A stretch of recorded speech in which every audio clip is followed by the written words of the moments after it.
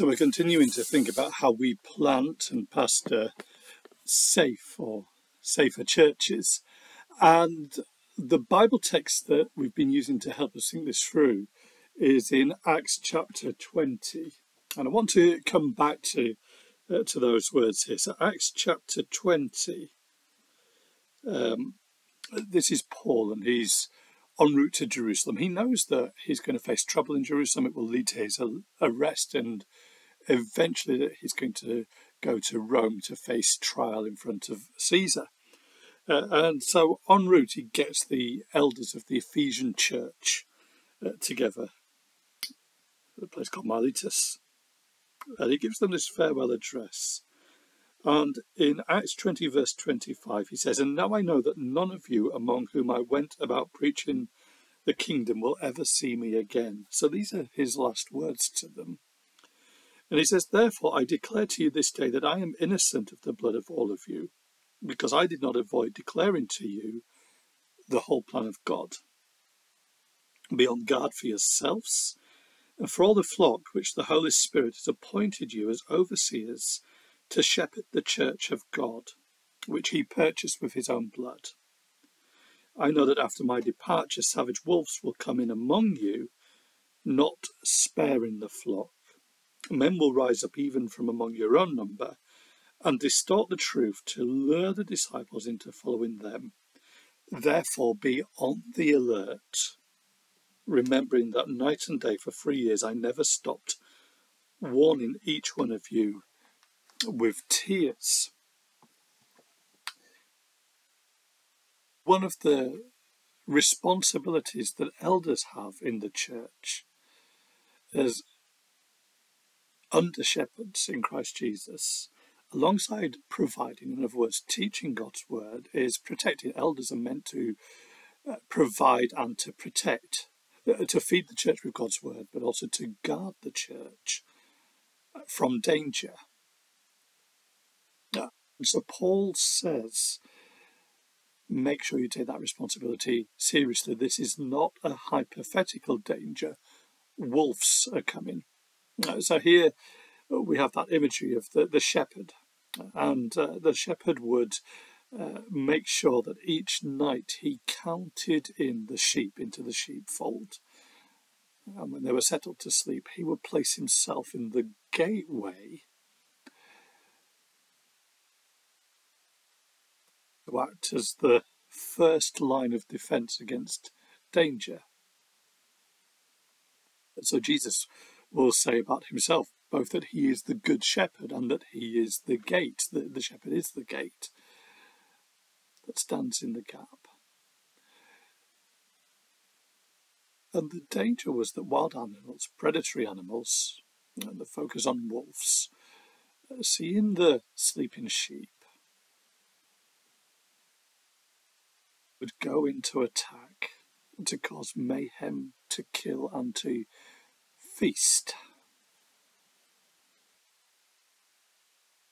The danger was also that when sheep were out pasturing, when they were out during the day feeding on the green grass of the hillsides around, that the sheep that got isolated from the flock would be in danger from being picked off by the wolves. So shepherds have that responsibility to stand guard, to get between danger and the sheep, and to keep their eyes open for where danger is coming from, where it's far off, to keep an eye out for sheep that are getting disattached, getting isolated from the rest of the flock. When you get isolated away from the family, from the body of Christ, that's where danger is. And Paul says you need to do that because here are these people and they are dangerous. They are like the wolves. Their concern is predatory. Their aim is to draw people to themselves, to build up a following for themselves, for their own personal gratification. And that gratification may come because they see financial gain, that if they draw people to follow them, they can fleece them and get them to pay their tithe, pay their gifts to them. Sadly, sometimes it can be about sexual gratification, the sexual predatory abuse of people. Sometimes it is simply that gratification that comes from having power, having influence, having control that gives you that sense of identity and value. Not a right sense of identity and value in Christ, but that identity that comes from having other people depending on me, looking up to me, giving me praise, following my every instruction, hanging on my every word. These are the different ways that the wolves can pursue gratification and power. That means that a wolf will attack in different ways. So one means of attack is false teaching. They will start to lead the church astray. They will do that in different ways. One way that they are false teachers is if they add to what God's word says. So they add things that you have to do, they add things to the gospel, and things that suit them, like pay me money, like do these things for me. So they add a layer of legalism. Here are all the things that you have to do for God to accept you, for God to love you, and for you to be accepted and loved within the church or within our particular group within the church. And so sometimes one of the ways that the false teacher will sneak in, the way that the wolf will sneak in, is by creating a level of piety within the church. Things that may look really good and healthy and great. That great joy when you hear that somebody is starting another prayer group in their home. Less good when the commitment, the passion, the holiness of people within the church is being measured based on whether or not they attend the group.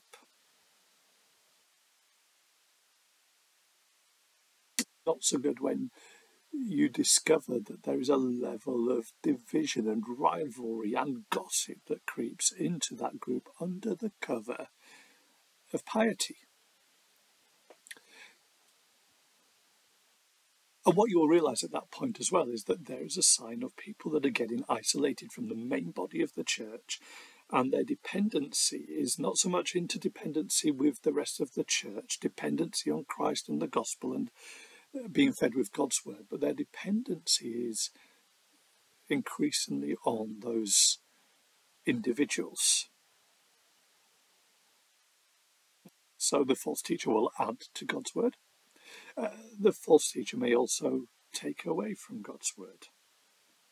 They may begin to question or deny aspects of the gospel or the truth, the veracity of parts of the Bible. It's gradually undermining people's confidence in God's word. That's why a few years ago there was this guy called Steve Chalke who had become very influential within evangelical circles, and this is something happening at a national level, replicated in the local church. And what he did was he published a book.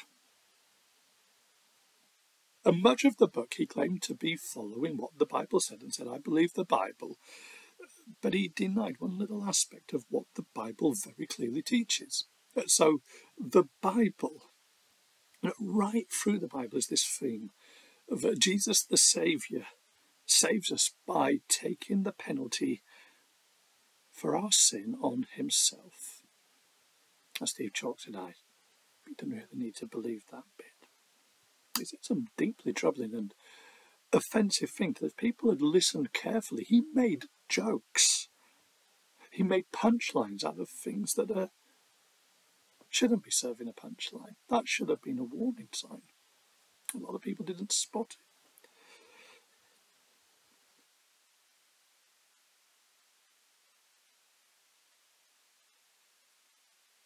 But what he was gradually doing was undermining people's confidence in the teaching of God's word.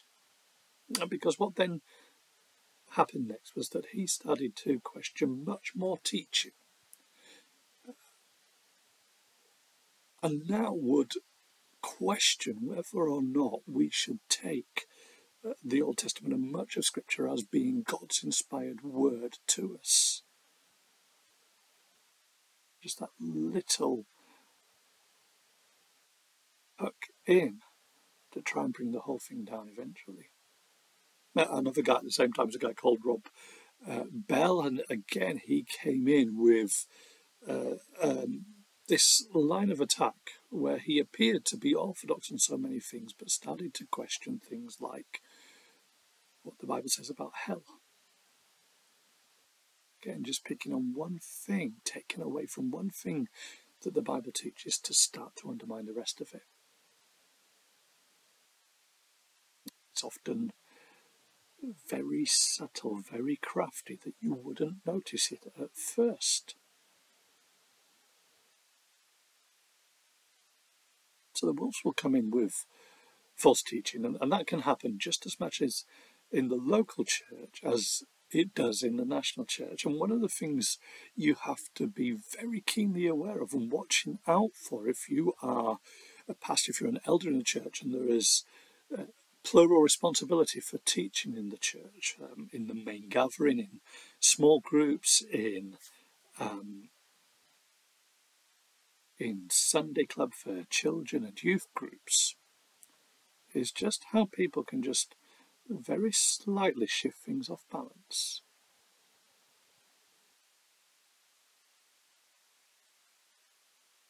It's not nitpicking to challenge a preacher in feedback if you notice that their emphasis is moving away from the gospel and onto other things. If you notice that they are less and less overtly taking time to remind people of God's grace to them in the crucifixion and resurrection of Jesus. Watch for those subtle shifts. And so I want to suggest that means two very practical things for your responsibility as a church.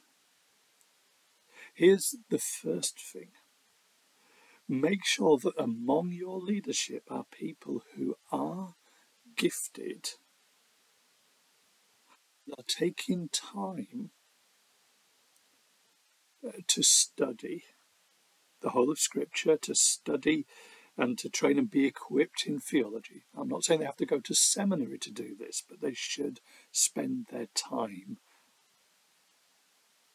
and their energy in studying and working hard so that they know God's word, they know how it fits together, they know the essential doctrines. Make sure you have people that take those things seriously and that you take them seriously. And make sure then that the whole church is being taught the whole counsel of God. And make sure that you don't shy away from difficult texts. But the best way to do that is to take the Bible, look at books of the Bible and preach, using expository preaching and teaching and discussion through whole books of the Bible, and to cover as much of the Bible as possible. So that you teach New Testament books and Old Testament books, epistles and letters, prophecy and poetry, so that your church family is soaked in God's word, familiar with it, know how it fits together, and themselves are able to refute false teaching. And you see, that's what Paul says that he has done. I declare to you, verse 26, that this day that I am innocent of the blood of all of you. Why? Because I did not avoid declaring to you the whole plan of God. So, in terms of guarding from false teaching, look at the gifting that you have in the church, look at the training and the equipping that leaders and teachers have within the church. Look at your teaching diet, the food that you're feeding, so that your congregation know where to find good food and where to stay away from poison and where to stay away from wolves. It means as well that we take time from time to time. This shouldn't be sort of a weekly event, but we should, when we are aware of false teachers, we should name them. That's why I've named a couple today, so that our congregations know that if people are relying on the books and the videos and the blogs of people that we know to be in error, then your congregation is alert to it. And sadly, that will mean that if somebody is leading people away from the gospel, leading people away from the truth, from within your church, then you have to exercise church discipline so that the church family are aware that this person and their teaching is toxic, it's dangerous.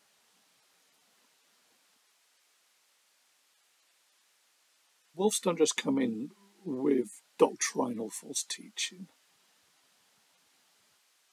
The problem is not just about a lack of orthodoxy, heterodoxy. It's also about, using the technical word, orthopraxis or heteropraxis. Orthos meaning straight or true, praxis meaning practice, the life of the church, hetero, different or faulty or wrong. So a false teacher is heterodox, a true teacher is orthodox. But someone who leads people away from right practice, from obedience to Christ, is heteropraxis.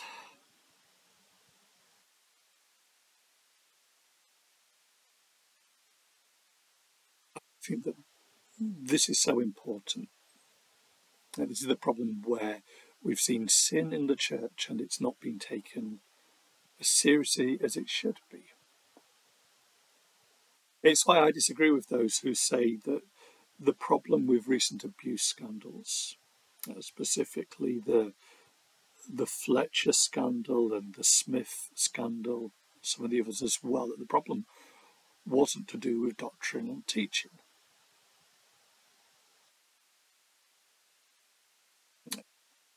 John Smith case, the particular issue there was that somebody was taking young lads from a private school and beating them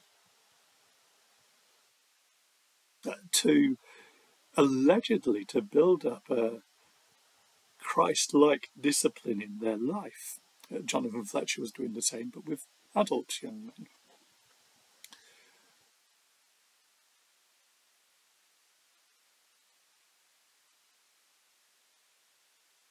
Now, there are several problems with that. The first is that this is horrifically abusive and destructive, that they use this claim of piety again as a cover for doing things that are purely about their own gratification. And it's very clear that there's this homoerotic gratification in the things that they were doing. Secondly, they were encouraging people to live a life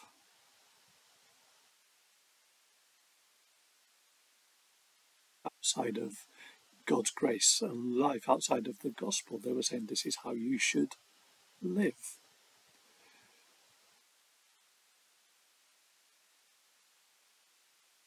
Thirdly, In doing that, they were denying the power of the gospel. They were saying that you have to do things, you have to be subjected to this suffering in order to make you right for God, to enable to give you power for life. They were denying God's grace, and they were false teachers. They were heterodox. I want to add at this point something that we don't give enough time to, and that's this: that as well as orthopraxis or heteropractice, as well as orthodoxy or heterodoxy, there's something that we might call orthopathy and heteropathy, from pathos, which is to do with our emotions, our affections, our feelings. And I think one of the things that we can see in a church is the way that people can manipulate the mood and the emotions of others to encourage them to feel wrong and to respond in the wrong way emotionally to what God is doing in the life of the church and in the hearts of believers. Not got enough time to go into detail for all of these. There's some stuff I'm writing on my blog at the moment, and you can dip into some of those things. But hopefully that gives you some headlines of things to look out for. What that means is we've got a responsibility for discernment. So how do we discern? How do we watch out for wolves, for false teachers, for false spirits?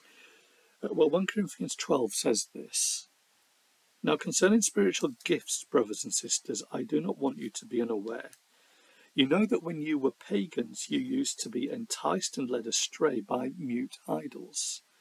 Therefore, I want you to know that no one speaking by the Spirit of God says Jesus is cursed, and no one can say Jesus is Lord except by the Holy Spirit." And it seems there that these people were coming from a pagan background where they'd worshipped idols. They actually weren't used to any possible spiritual manifestation that could be genuine. They were used to anything happening just being a pretense. And Paul says, now you're in the real world of the spiritual battle that is happening when the church gathers. You are really going to hear God speak. You are really going to see God at work as the Holy Spirit works in this church. But there will be counterfeits as well. How are you to spot the counterfeits? Well, it's all to do with their attitude to Jesus. And this isn't as simplistic as if you get somebody to say the words Jesus is Lord, that proves they're okay. It's not that if they say that and they're not true, that they're false, that they're going to sort of like collapse in some choking, foaming fit.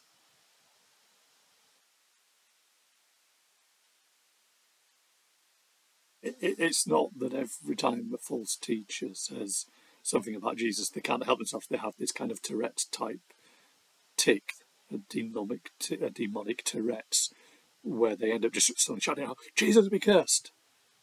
We know that's not true. But the point is this: if somebody's filled with the Holy Spirit, and their heart is true and their purpose is right, then everything that they say and they do is going to be pointing to Christ, to glorify Him. As anyone who is in it for themselves, what they do and they say is going to ultimately lead to a dishonouring of Christ. It's going to distract people away from the gospel. In fact, what we will see is that the dominant theme will be a narcissistic one, that it will be all about themselves, that they will want to be exalted at the expense of Christ. So they are Lord and Jesus is cursed.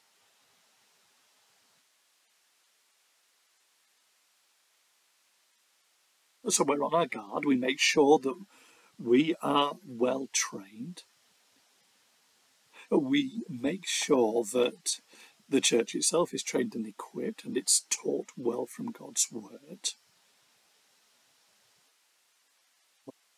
We are discerning. We're looking to see the hearts and the priority of those that seek to be active in the life of the church, who seek to be involved in the lives of others. Is their priority to see Jesus honoured, the church blessed and edified and built up? Or is their priority their own glory and their own satisfaction?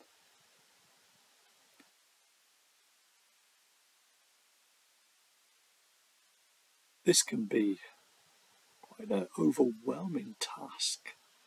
And that's why it's so important to remember that we are the under shepherds. Christ is the shepherd, it's his church, and so we constantly depend on him. He is the one ultimately who provides for us and protects us.